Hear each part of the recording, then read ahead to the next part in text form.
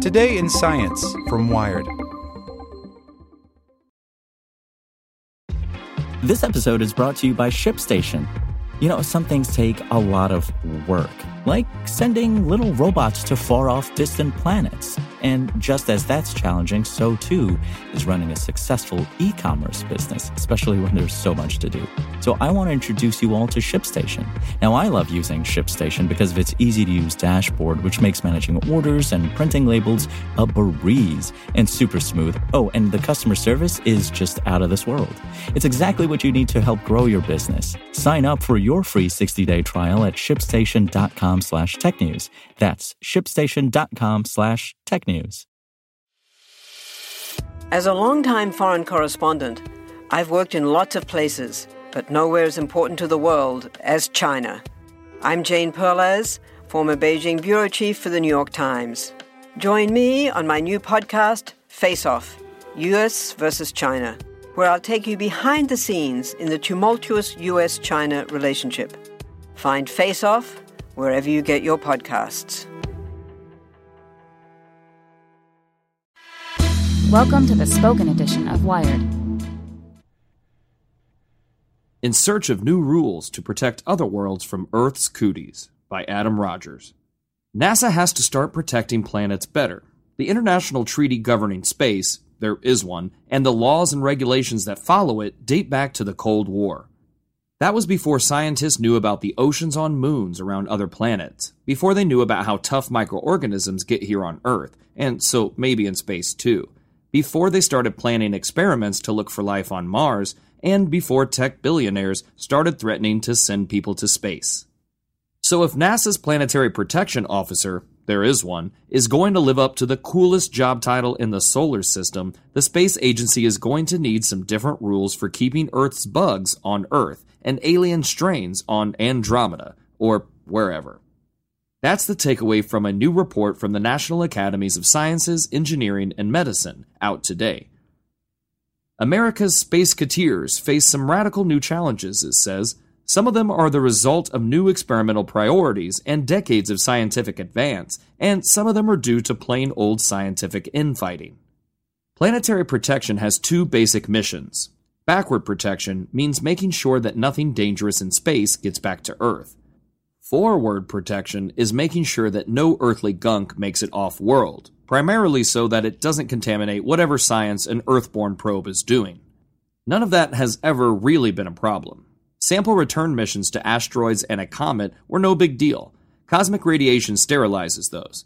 And Mars rovers have cautiously tiptoed around parts of Mars that have the potential to harbor life, or to have harbored it.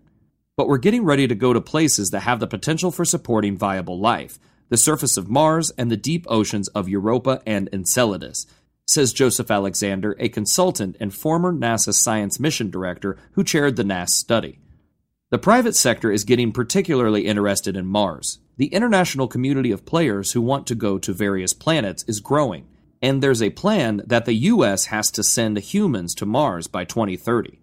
Space is about to get crowded, which means it's even more important not to screw it up. So, Alexander's panel recommends a few changes.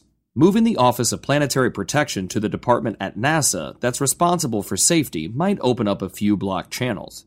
The report also suggests earlier discussions between space mission planners and planetary protectors, and more money for tools and analytics to determine just how clean something going to space needs to be. Another idea, close the regulatory gap that lets commercial space companies skirt planetary protective rules. Apparently, the SpaceX Falcon 9 that launched a Tesla never actually got the go-ahead for cleanliness, which is probably fine because it's not supposed to intersect with anything planet-like for 10,000 years.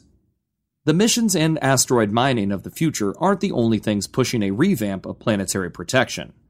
The office has not always gotten along with the people who build spaceships, back to the beginning of the space program. In the early days, it was very much the scientific community that advocated for forward and backward contamination control. Forward to preserve science, and backward because it was responsible, says John Rummel, a biologist and NASA's Planetary Protection Officer from 1998 to 2006. But if you get people who aren't attuned to flight projects and how they work, you can get wrapped around the axle. Difficult negotiations over the Mars 2020 mission were a real breaking point. Some of the scientific instrumentation was repurposing designs used on the Curiosity's lander, but because Mars 2020 is also the beginning of a possible sample return mission, Planetary Protection was holding it to a higher standard of cleanliness. Rumors says that those disagreements led to the sudden departure of the last Planetary Protection officer, Cassie Conley. Her replacement, Lisa Pratt, pitched looser regulations in one of her very first speeches after taking on the job.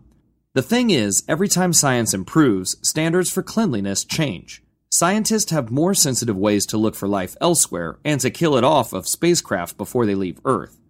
In practice, though, that means that just murdering Earthling microorganisms before a mission isn't enough anymore. They kill everything, but that doesn't mean the thing is no longer on the spacecraft, says Luther Beagle, a JPL astrophysicist and lead investigator on the Sherlock life-hunting sensor to be mounted on the Mars 2020 rover robot arm. You could have a spacecraft with nothing but organic carcasses that weren't visible, and those could still trick the detector. Since the Mars 2020 problems, the dynamic between OPP and JPL seems better. The adversarial stuff is a little overblown, Beagle says. Everybody knows planetary protection is a good thing. It's just a matter of how you implement it.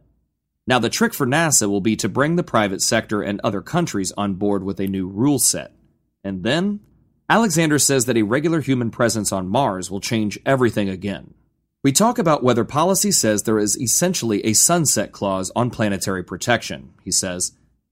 Is it a strategy that initially lets humans go in some restricted areas and protects the rest of the planet, or the reverse, protecting small enclaves on Mars and letting humans go everywhere else? Planetary protection only looks at life. Its policies don't say anything about pollution or garbage or crummy Mars colony architecture. The larger ethical and aesthetic issues are real, Alexander says, but we did not address them. No report can help the Office of Planetary Protection protect a planet against the future. Want to learn how you can make smarter decisions with your money? Well, I've got the podcast for you. I'm Sean Piles, and I host NerdWallet's Smart Money Podcast. Our show features our team of nerds, personal finance experts in credit cards, banking, investing, and more. And they'll help you make the most of your money while cutting through the clutter and misinformation in today's world of personal finance. You'll get clarity on strategies to help you build your wealth, invest wisely, shop for financial products, and plan for major life events. Listen to NerdWallet's Smart Money Podcast wherever you get your podcasts.